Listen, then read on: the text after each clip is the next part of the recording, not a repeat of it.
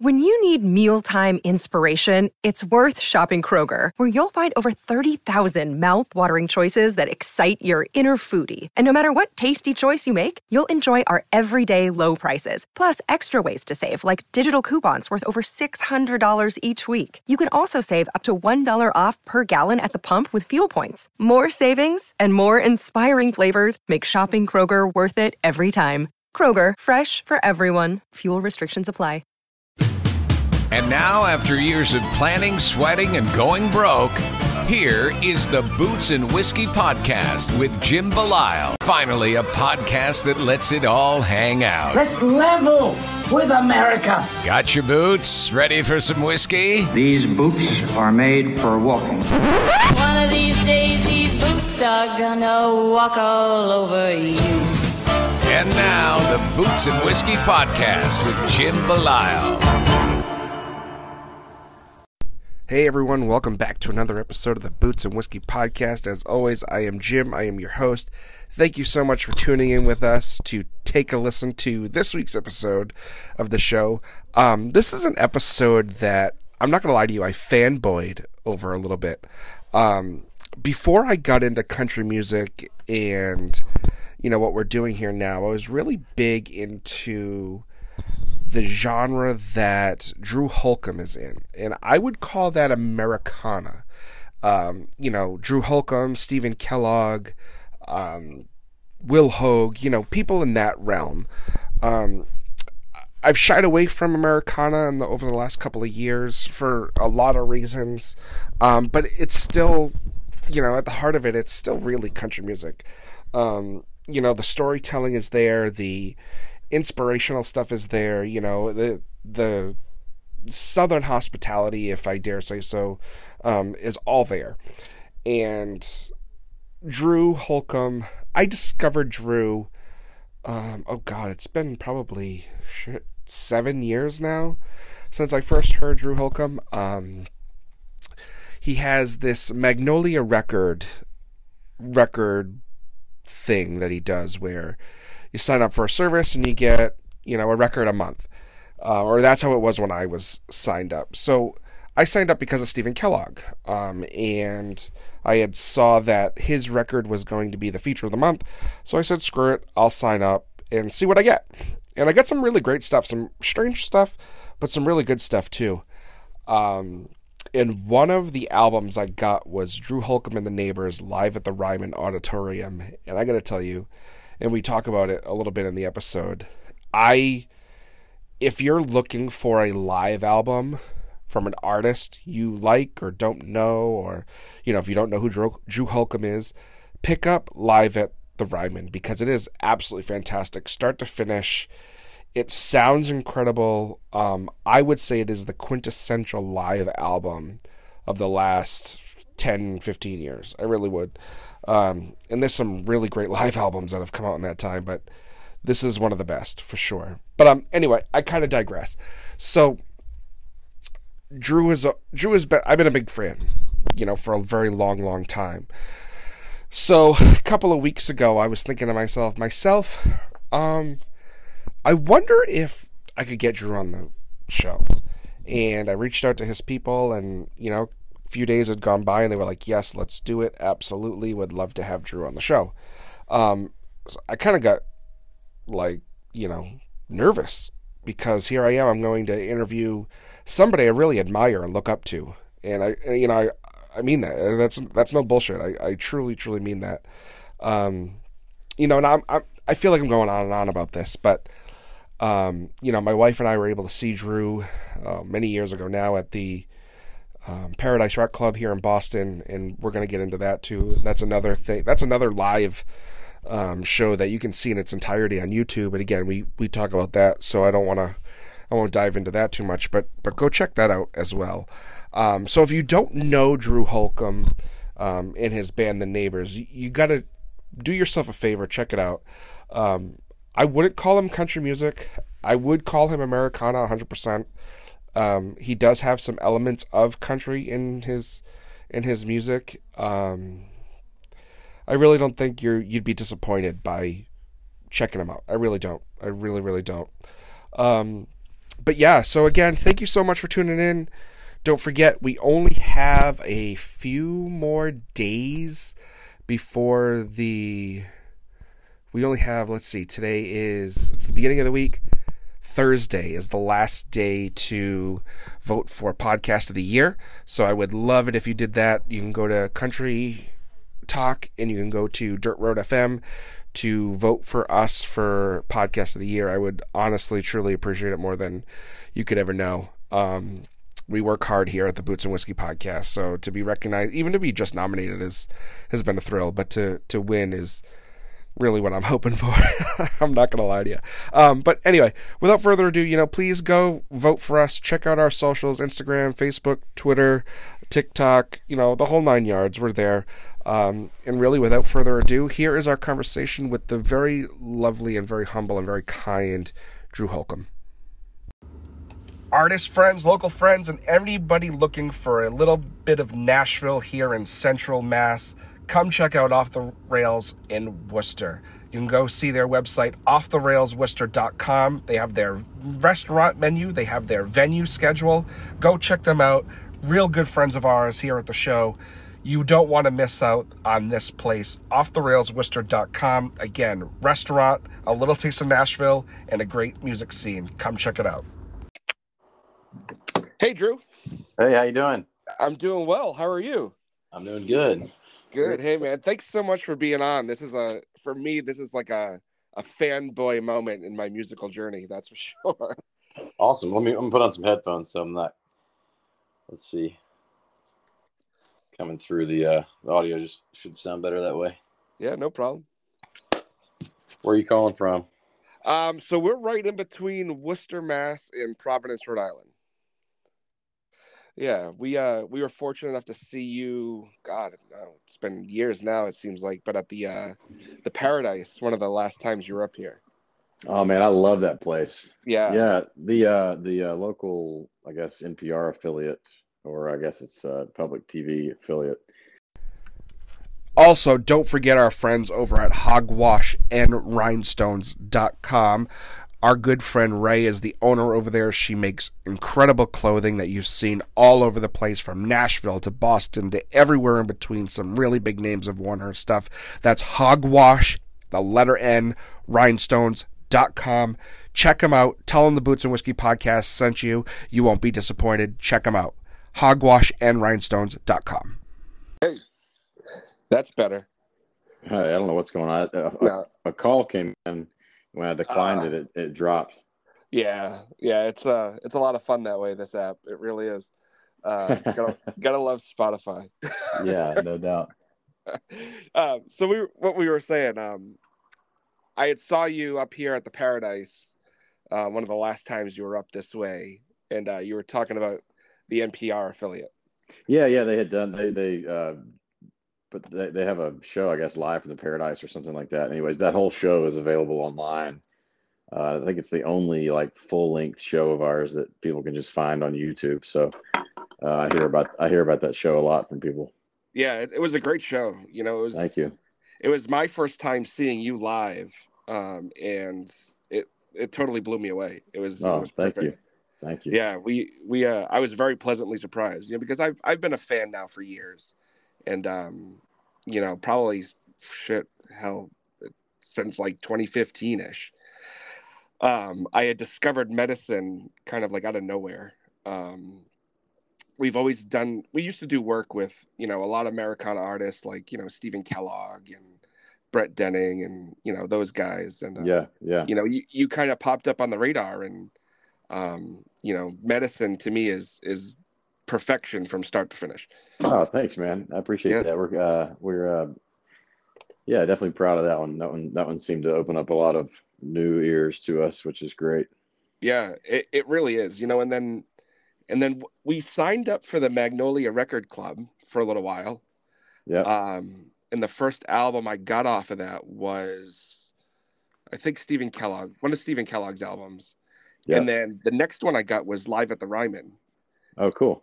And I tell people all the time, my parents' generation, it was you had to have Frampton Comes Alive. And I tell people all the time, it's you have to have Live at the Ryman by Drew Holcomb. Oh, thanks, man. I love that. Yeah. Now, how does that come? How does that come about for you? From when, how you started to where you are now. Like, what does that road look like for you? Well, it's a long, I mean, classic long and winding road experience for us. I mean, I have been at this now since 2003, so almost 20 years is when from my first time ever playing a show to now. And so there's probably 2,000, 2,500. I don't know how many shows since then, but hundreds and hundreds, if not 1,000 songs written. And um, to sort of use a baseball analogy, my manager always talk about, like, we've never had like a grand slam moment, but we've had a lot of singles and doubles and a couple home runs along the way. And really, it's just, our story is just one of the grind.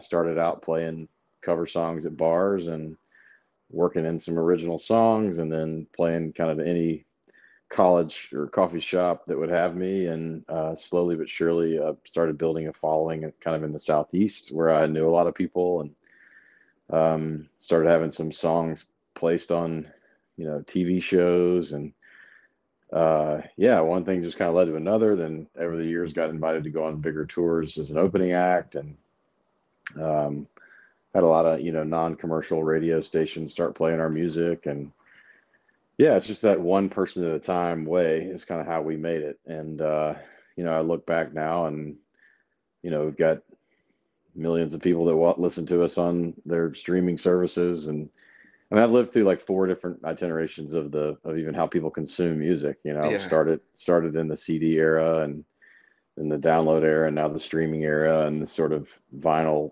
side thing that's happened as well. So yeah, it's been a lot of fun, but at the core of it, it's always been about trying to write songs that speak honestly from where I'm coming from, and record with a great band, and let the chips fall. So Yeah. Yeah, that's incredible. I mean, so are you from Nashville originally? no, I'm from Memphis, about Okay. 200 miles away, and then went to school in Knoxville, and that's really where I kind of cut my teeth at first, Gotcha. playing shows. And then I moved back to Memphis, then I moved back to Knoxville, then I ended up in Nashville in 2006. Yeah. Now, how did that happen? How did you decide to settle there? Um, my wife's from here. That's as Oh, simple as that. Yeah, it's and she got a job teaching eighth grade language arts here in this neighborhood that we live in. And about a year into our marriage, we decided that, me being gone all the time and her teaching, working 60, 70 hours a week was not going very well. And I said, either I'm going to quit or you need to join the band. And so she said, we're young enough. I'll join the band. Let's see what happens.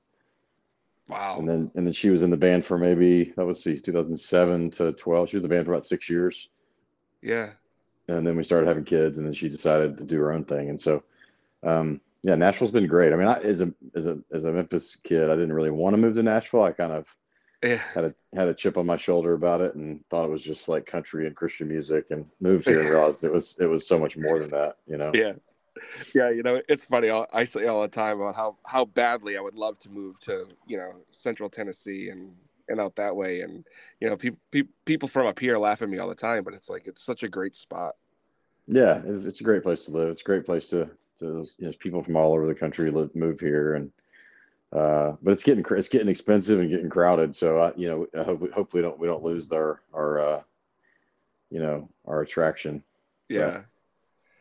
Now, is that where you get your sound, is from being from Memphis? Because I mean, anybody that knows anything about music, Memphis in and of itself has its own culture, musically. Um, how much of that do you bring into your writing?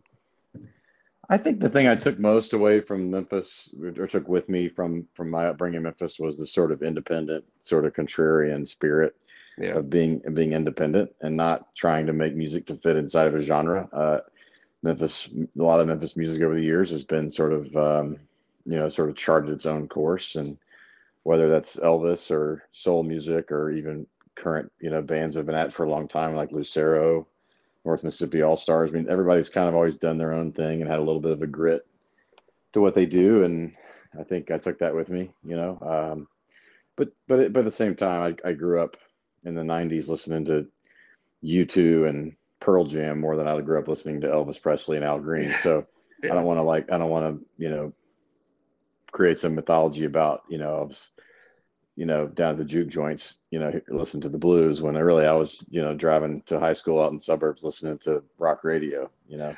Yeah.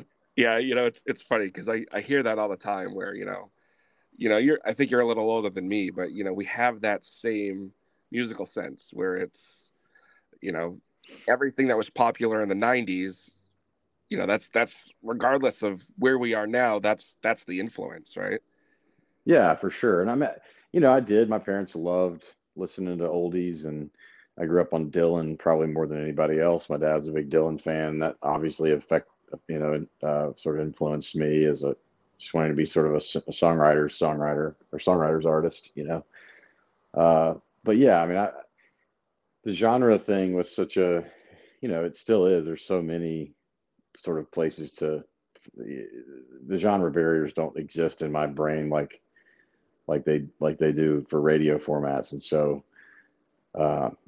we just put some horns on a new song that we're doing, even though we don't tour with horns, but it's like, why not? There's no rules, we Right. do whatever we want. So, Right. And now in the age of streaming, it doesn't matter.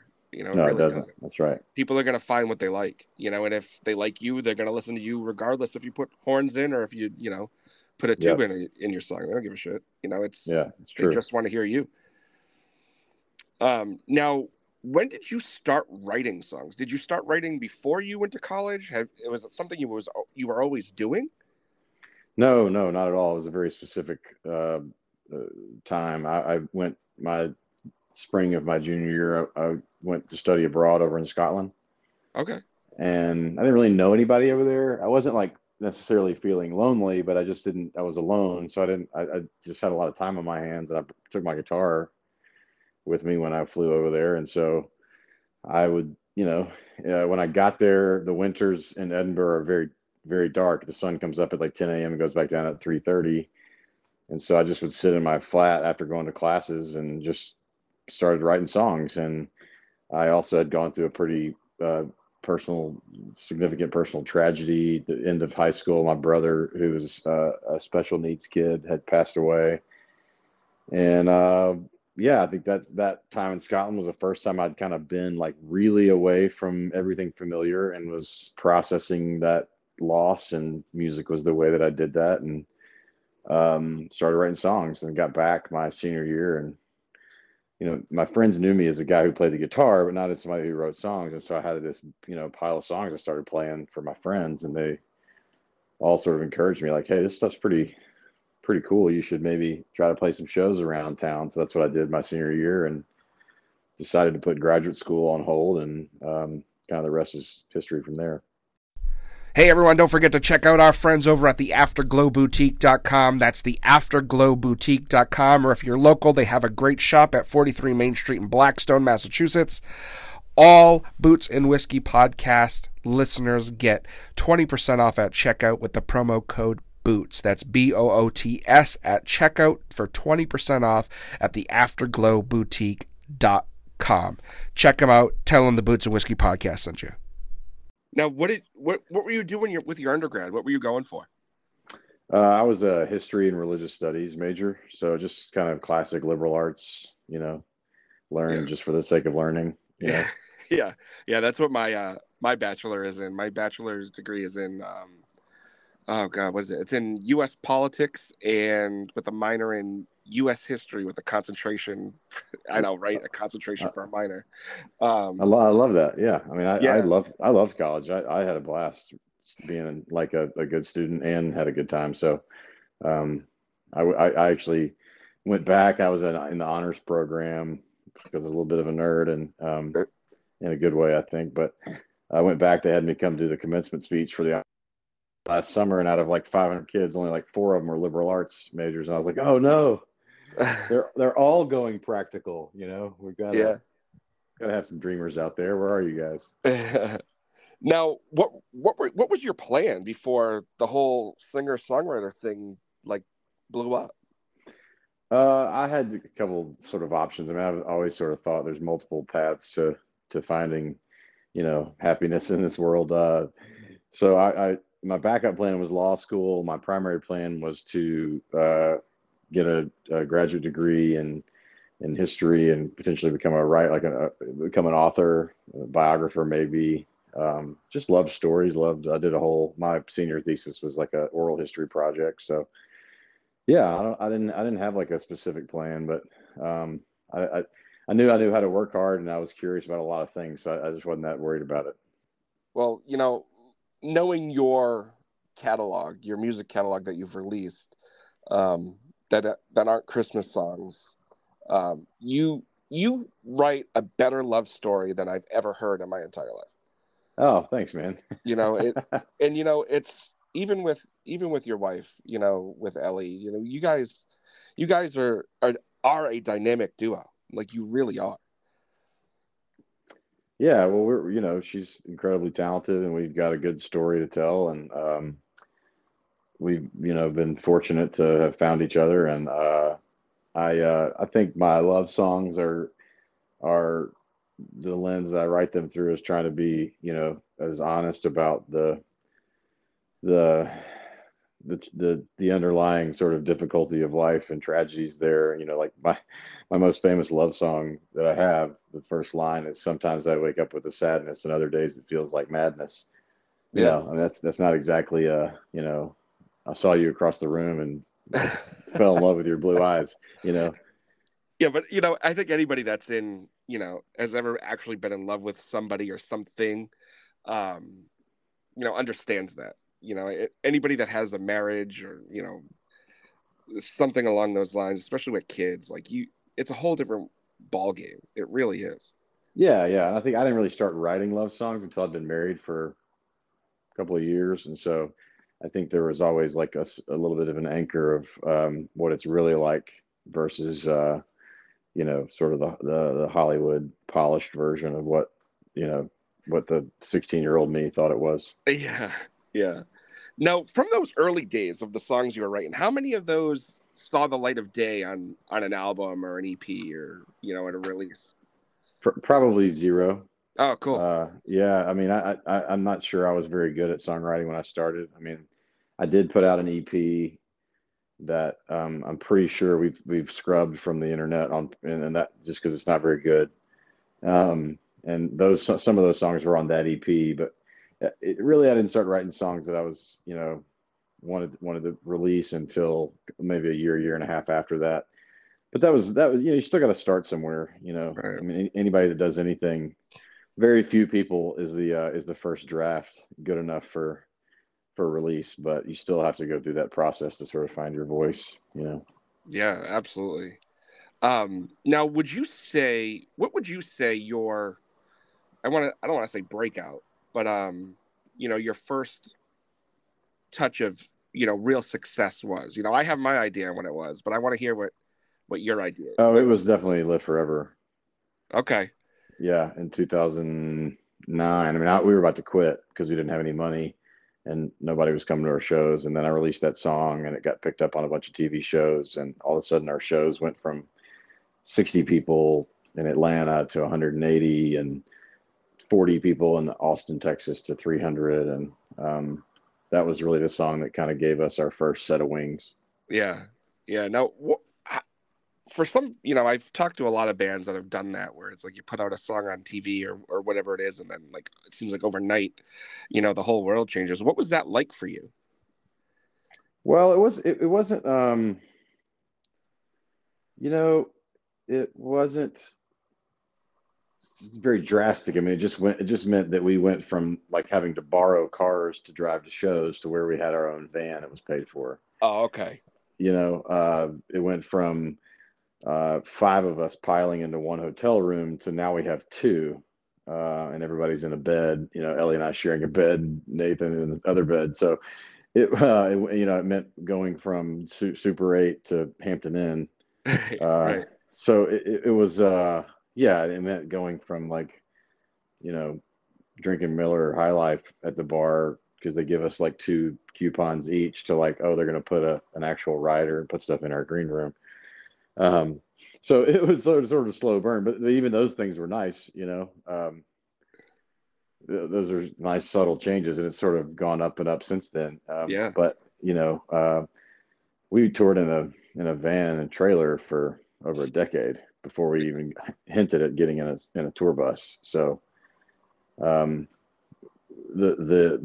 joys of touring at a sort of more successful level are never lost on us, because we know we're very acquainted with the other side of it. Yeah.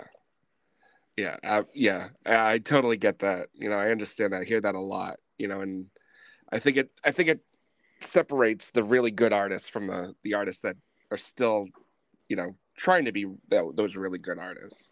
Yeah, and it's interesting. Like, part of that's like, the genre choice. Like, if I had, gone and done like, mainstream country, I'm amazed at how quickly like an artist can take off inside of that format if they have a radio hit. Yeah. And some artist that has played less than, I won't say who the person is, but we were recently opening for a legendary act, and the person that was the first of three, they said that was like their 8th show they've ever played, and they were playing to like 7,000 people. Damn. And I was like, wow, this took me 10 years and 1,000 shows. Wow. And it's because that it's more of in the sort of country format where if you have the right people behind you and you have a radio momentum, then there are acts that have no idea what it's like to be playing a crappy club with a PA that hardly works and people smoking. It's just like it's a different but at the same time, like, I wouldn't choose that because that's not the music that I want to make. So right. It's not, every to each their own. So do you find it, as an artist, the way you are, right, in the grind that you've done, do you get a little resentful when you see, like somebody from The Voice or Idol or whatever, like, come out of that and just explode? No. Life is way too short for that sort of resentment. And I've been around the block enough to know that, I've had artists that won those shows that have submitted to open tours for me, getting paid $500 a show. Like, right. The old adage is that the sort of the graph, if you make a graph of time and success, how people get up is how they go down. And so if you skyrocket to the top super quick, your fall will be precipitous and quick. Yeah. And if you grind it out real slow and hard, and make loyal fans who love a wide variety of eras of your music, then unless you do something stupid and get yourself canceled, then you have a slow, long plateau decline. And, that's a nice career. So I it's also just like I said earlier, life's too short. I mean, everybody's got their own journey, and I would just hate to try to have someone else's. I mean, I'd be a liar to say that I've had that perspective all along, but as I get older, I just grateful for my journey and my story, and don't want somebody else's. No, I don't blame you. I don't blame you at all. So have you always been, getting back to the music, have you always been Drew Holcomb and the Neighbors, or when did the Neighbors come into the realm? Yeah, 2008. So it's 2004, I was just solo Drew Holcomb. I made that EP I talked about earlier, and then I made a record called Washed in Blue. It was a solo record. And then the Neighbors and I the first record I put out with them was called Passenger Seat, and that's been the sort of marquee ever since. And two of the guys from that era are still the same guys that are with me almost. Let's see, Nathan and I started playing together in 2004, so 18 years and 16 years. So I've put out some stuff as a solo artist with Ellie in the last 3 or 4 years. And that sort of creative experiment is a little bit outside of is outside of the Drew Holcomb and the Neighbors thing, but some of those guys still contribute musically to that as well. Yeah. Now with that, the stuff that you and Ellie do together, and then the stuff you do with the Neighbors, now that Ellie's not technically with the Neighbors anymore, correct? Is that the right assumption? Yeah, that's definitely correct. Yeah, she's no longer a part of the band. Now, how I know Ellie does a lot of her own stuff, and how does that work? Do you still collaborate with her on her own projects and say, hey, hey, honey, this is a good song, or this song isn't so good, and can I play on this Uh, song, and that sort of thing? yeah, but only insofar as probably other artists' spouses are sounding boards for their work. I mean, officially, I don't play on Ellie's records. I've only sung on one song in the last two records. Oh, cool. She uses different producers sometimes and different people to play on the records, and she has a different agent, and they're definitely separate entities that we come together maybe once a year to write a song, put out a song together, and then we do a tour where we do a little bit of a mixture of the songs we've done together and a mixture of the neighbor songs and a couple of hers as well. And really, we do that just because we want our kids to see what we do and come out with us. And it's just a kind of fun, different way to sort of express the music and do some other stuff that doesn't make sense inside of our solo career, her solo career, my band career. Yeah, that's awesome. Now, was that a tough decision to make I don't want to say split up, but, for her to do her own thing and you to, keep going on your journey? Oh, very much. Yeah. I mean, Ellie was sort of everybody's favorite, and we were concerned about how that was going to go. But it was also very clear that it was the right thing. I mean, she had been writing her own stuff, and the year that we had our first child on the road with us was just practically very difficult. I mean, having a newborn and a up to 9-month-old in a van for 4 hours a day, like 5 days a week, 10 weeks straight, is a whole lot to ask of a young new human. Yeah, and it's a whole lot. So Ellie definitely, the writing was kind of on the wall that her time in the band was limited. Now, at the same time, it wasn't when people come see us now, we play together. That's not what it used to be like. She was like an auxiliary singer and player. It was always me and my songs, and her. Oh, okay. Sort of as like an extra band member. So more of like, kind of how Patty Scialfa is with the E Street Band. It wasn't like Drew and Ellie Holcomb and the Neighbors. You know what I mean? Right. Okay. Yeah. So it wasn't like a total. It didn't change that much about the nature of the music.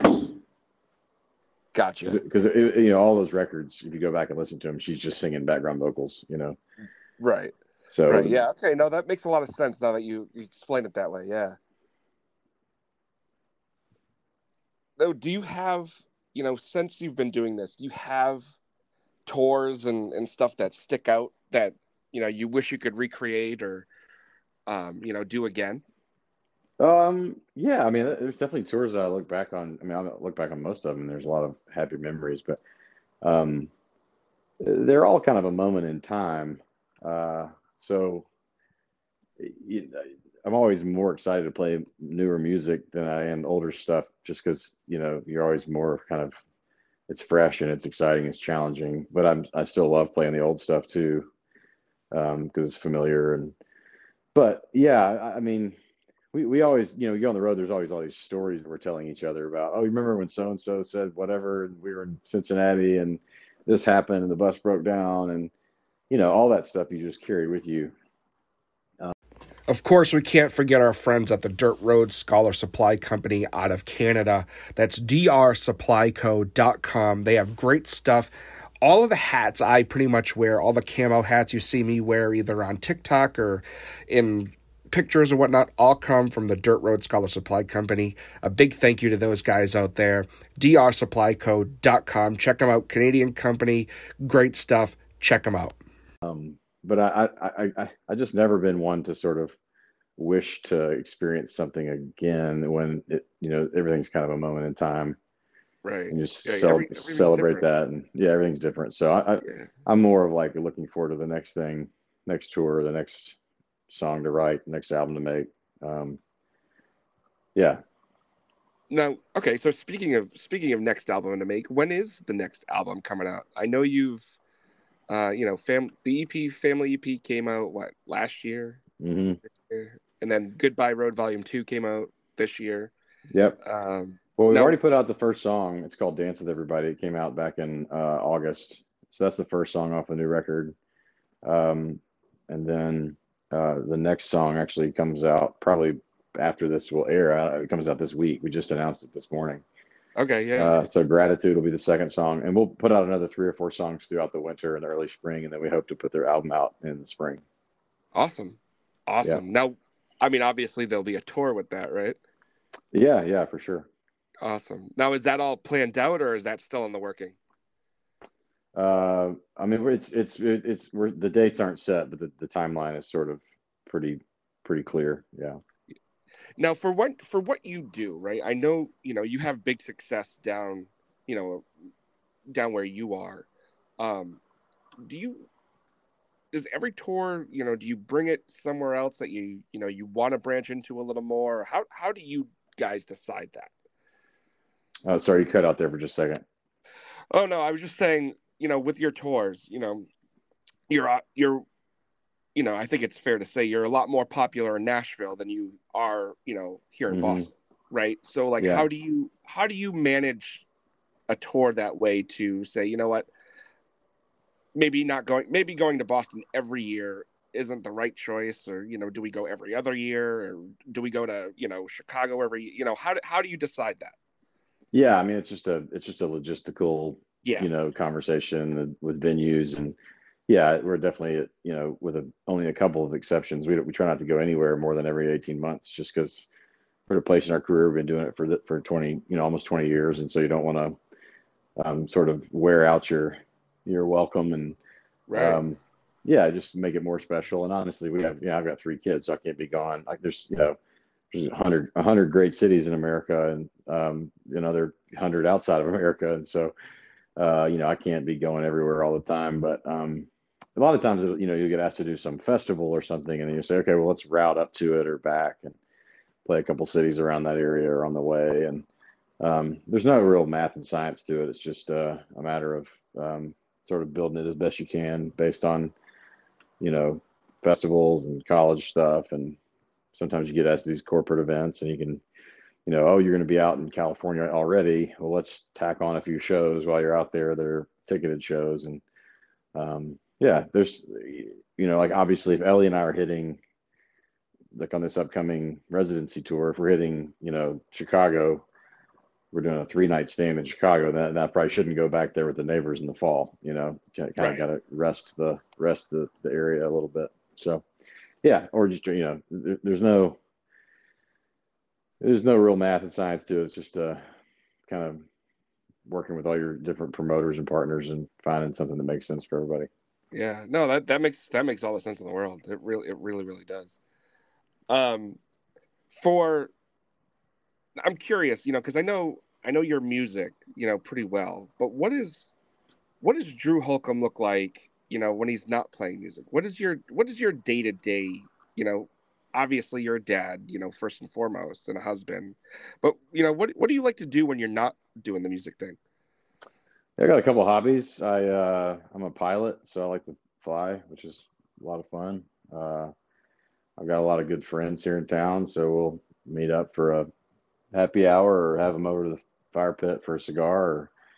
Or my kids are, starting to get into sports age, so I'm maybe, helping coach a soccer practice, or watching a kid play hockey, or throwing football in the backyard. I mean, pretty normal kind of dad stuff. Yeah. I play I'm a pretty decent golfer, so I play that. A lot of that's on the road, but I also play a fair bit here at home. And I have a weird work schedule, so I can play golf or go flying while my kids are in school, and they won't even know I was gone. So Right. But yeah, I mean, those are sort of my general hobbies. We like to go snow skiing if we can once a year, and take the kids to do that kind of stuff. I've got a old 71 Bronco that I like to tinker with. I've got a pretty good bourbon collection, which it's gotten to a point where Ellie wants me to get some of it out of the house. So offloading that is a new hobby. Well, I guess that brings us to our next question, because we are the Boots and Whiskey podcast. That's right. We too are starting our own little collection here, it's funny because my wife is like, all right, we have a almost 13-year-old. You need to be not careful just here. leave this out in the open anymore. Yeah. So what do you have in your collection that stands out, that is some of your favorites? Well, I've got a bunch of cool stuff. I mean, my most recent acquisitions, I got a couple of those vintage chess pieces that are the old Crow from the '70s. Nice. Not sure when or if I'll ever crack those open, but I like all sorts of stuff, man. I'm a big Heaven Hill fan, so I like Elijah Craig, and Yeah. obviously everybody's into the Buffalo Trace stuff. I got a good bit of Weller. I've got two bottles of Pappy that I'm saving for a special day. Nice. It's fun. Sometimes I'll trade people. Like I had a guy that wanted some VIP tickets to a show, and he said he offered me a bottle of Bell Mead Honey for it, and I was like, "Well, absolutely, I'll do that." But I've started getting a little bit into vintage stuff, but Yeah. I'm also an investor in the Sweetens Cove Tennessee bourbon, which has been fun. So that's kind of been an interesting experiment, learning about the bourbon, learning about whiskey from the business side and not just from the, drinking side. Yeah.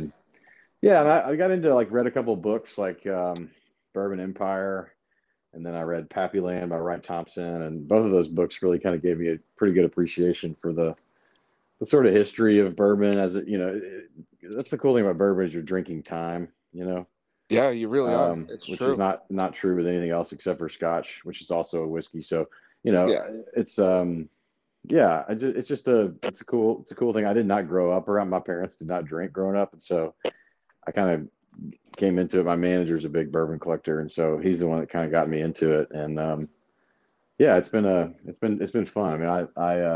I'm definitely not a hoarder. I don't. If I have something, generally speaking, I'll open it up and drink it. I've got a couple of, maybe a dozen special bottles that I'm saving for the right moment. But yeah, it's a fun hobby.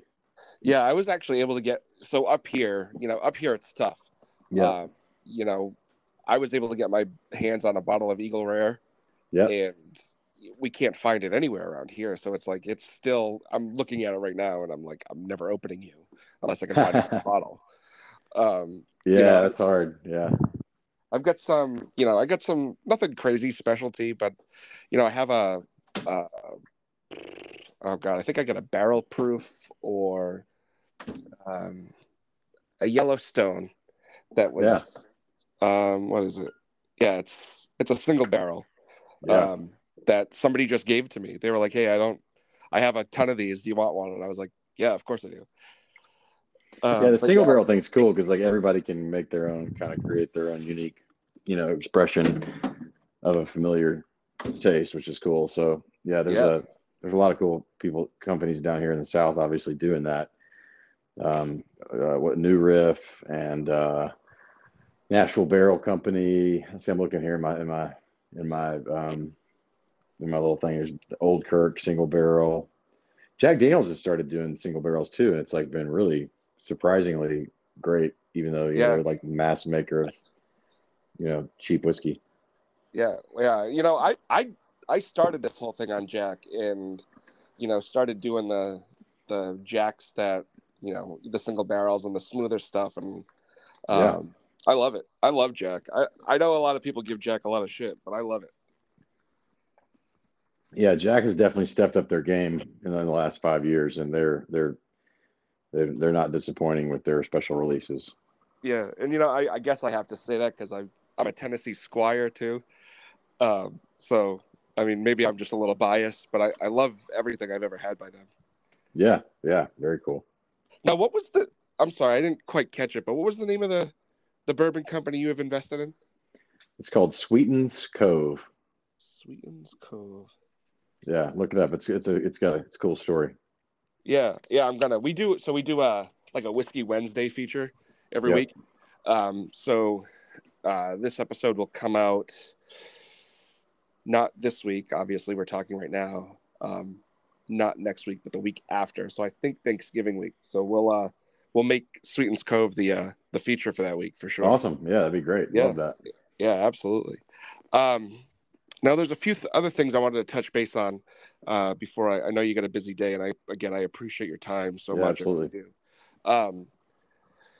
When you're on the road and doing all your things, are you at this point now where you are doing the weekend warrior thing like most of a lot of other tours do, where it's Thursday through Sunday and you get to be home Monday, Tuesday, Wednesday? That's what we did for a long time, and this year we tried something different because the last time we had a tour like that was in 2019 before the pandemic. Yeah. And I found myself, we did something like 30 shows over the course of 3 months, and it was pretty much gone 4 days a week for the whole thing. Yeah. And just never really enjoyed that rhythm. So this year we tried to just knock it all out in like 1 month, and it was a little harder on the body, but it was great to look up and it's October 14th and we're done for the fall. And then, now I've got a bunch of weekends to, we took our kids to homecoming at UT, and we just went and took my daughter camping this weekend for her birthday. And, so it'll probably bounce back and forth. I like kind of the rhythm of hitting a bunch of shows in a row. Kind of I feel like the band, we all start to sort of click on levels that we don't when we're just weekend warrioring, Yeah. So I kind of see the value in both, and I'll probably find myself bouncing back and forth between those in upcoming years. Yeah, I can totally see how, doing everything in a month would be, even mentally, I'm sure it's a lot easier, because it's like, all right, for the next 4 or 5 weeks, this is what we're doing. Yeah, there's definitely some of that. Right. Now, when you're out and about, doing your dad thing, do people know who you are? Like, oh yeah, I mean, it's not like I'm, Kenny Chesney or something, but I mean, I definitely get recognized. I mean, I was stopped at a restaurant, and where were we? Athens, Alabama, on the way to camping, and I'm sitting there eating, chicken sandwich with my daughter, and this, woman comes up and, oh, you're Drew Holcomb, can we take a picture? And yeah, that stuff happens pretty regularly, but our fans are pretty chill. I think, it's not like we're not like TV famous, I feel like that kind of fame. Yeah. People don't even necessarily like to be a fan of me. You have to kind of know my work. And so, that's different than like, oh, there's, the guy who's on that 70s show or whatever, right. So yeah. It's not too bad. The only time I'd ever, like, if I'm eating a meal with like that time, the chicken sandwich, like when I'm eating a meal with my kids, it can feel a little like awkward, not awkward. I just don't want them to feel like they have to share me with everybody, but right. It's all right. The job has brought us a lot of joy and opportunity. So sometimes there's some strangeness associated with it. That's okay. Yeah, I'm sure. My wife laughs, and whenever we go out anywhere or do things, for an event or whatever, and there's people that have either been on the show or I'm fans of, and I'm like, do you know who that is? And she's like, no. I'm like, what do you mean no? How do you not know who this is? I talk about them all the time. Yeah, that's awesome. And it's I've been very fortunate doing this, and like everybody I've had on the show, I've had a pretty friendly relationship with, after that. And I'll talk to people and they'll be like, oh, you've had so-and-so on your show. And I'm like, yeah. And it's like, I could have texted them an hour beforehand, before that conversation. And like, to me, I don't think about it, at this point. Like, it's just like, oh, yeah, well, people are people, Yeah. Yeah. And it's funny to see the different levels of fandom for some artists. It's pretty cool. Yep. Now I got one more question for you, and then I'll let you get on your way. And again, I can't tell you, this is, like I said at the beginning, this is like a fanboy moment. You're like one of the first, I would say, handful of artists when I really got into music that I like gravitated to. So this is super special to me. Well, so absolutely. Yeah. Honored to be invited. Thank you. And so boots. What about boots, Drew? Do you have a pair of boots that you go to? Do you hate? Oh yeah, man. No, I'm a Lucchese all the way. Yeah. Yeah. I've got maybe 5 pairs of them.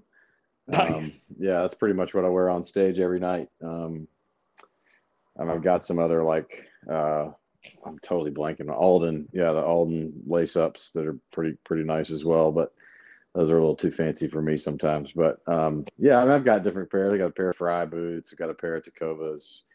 But the Lucchese's is sort of what I've been wearing since I was 25. And wow. I've gotten to where I've got at least 5, maybe. I think I've got 5 pairs of them. If you have 5 pairs of Lucchese's, that's success, Drew. Well, they last forever, man. You can get a pair every 3 years, and then Yeah. You still have your old ones. So, you know, if you get, as long as you keep getting them resold, you can. Yeah. You know, I've got a pair of Ariats, and they're the only pair of boots I have because, you know, take care of them. Yeah, you know, and I consider myself, you know, I live in the Northeast. You know, I'm not on any farm or Right. anything, you know, so, you know, for me it's just style. Yeah. You know, I've got an image to uphold, you know. Yeah, well, if I'm going out to, like, you know, get in the mud, I'm wearing my, like, rubber boots, you know, the Wellingtons. So my boots are stage boots. So That's awesome. That's awesome. Well, Drew, thank you so much. I honestly can't thank you enough, and you know, thank you for taking the time. It means the world to me, and I can't wait for you to hear this back and share it with everybody if you don't mind once it comes out. Absolutely, man. Looking forward to it. Thanks for having me. Thanks, Drew. Have a great day, bud. All right, you too. Take care. Thanks. Bye-bye. Well, there you have it, everyone. Our conversation with Drew Holcomb. At the beginning, we had a little technical difficulty there, but I thank Drew for sticking with it and getting it done with us. So we appreciate that a lot. You know, like I said, we only have a few days left to vote for Podcast of the Year, Country Talk, Dirt Road FM. So please go to either of those websites and find us. You can find it on our Instagram. It's right in the link, right in our bio. I've been posting it everywhere. I've been pretty much posting it daily. So thank you for the nomination to them. Thank you, Drew, again, and your team for having you on. It was a great pleasure. I really enjoyed our whiskey conversation at the end there. Definitely going to hopefully be able to check out Sweetens Cove, because that sounds delicious. You know, I looked them up on Instagram and looks great. But yeah, so thanks guys for tuning in today. I greatly appreciate it. To all the new people that have come and listened because of Drew being on here, please go check out our other episodes. You can find them on Dirt Road FM's side, Country Talk side. We do have a website, Boots and Whiskey Podcast .com. What else? Yeah. Instagram, Facebook, Twitter. Sorry, I just had a mental lapse there. And yeah, you know, we're everywhere. We have launched our Barrel Spur Entertainment. We have announced that Ashley Jordan has graciously joined us. Emily Peischer has joined us. Derek Lurch has joined us, blah, blah, blah. So thank you to all of them. And I look forward to seeing you and hearing from you. And we'll be back next week for a new episode and our first episode of December. Can you believe it? It's December already. Wow. I hope you all had a great Thanksgiving. We had a great one here at the Boots and Whiskey Podcast. So thank you again for tuning in. We are so thankful for y'all. And until next week, guys, keep those boots in the ground and the whiskey in the glass. Cheers.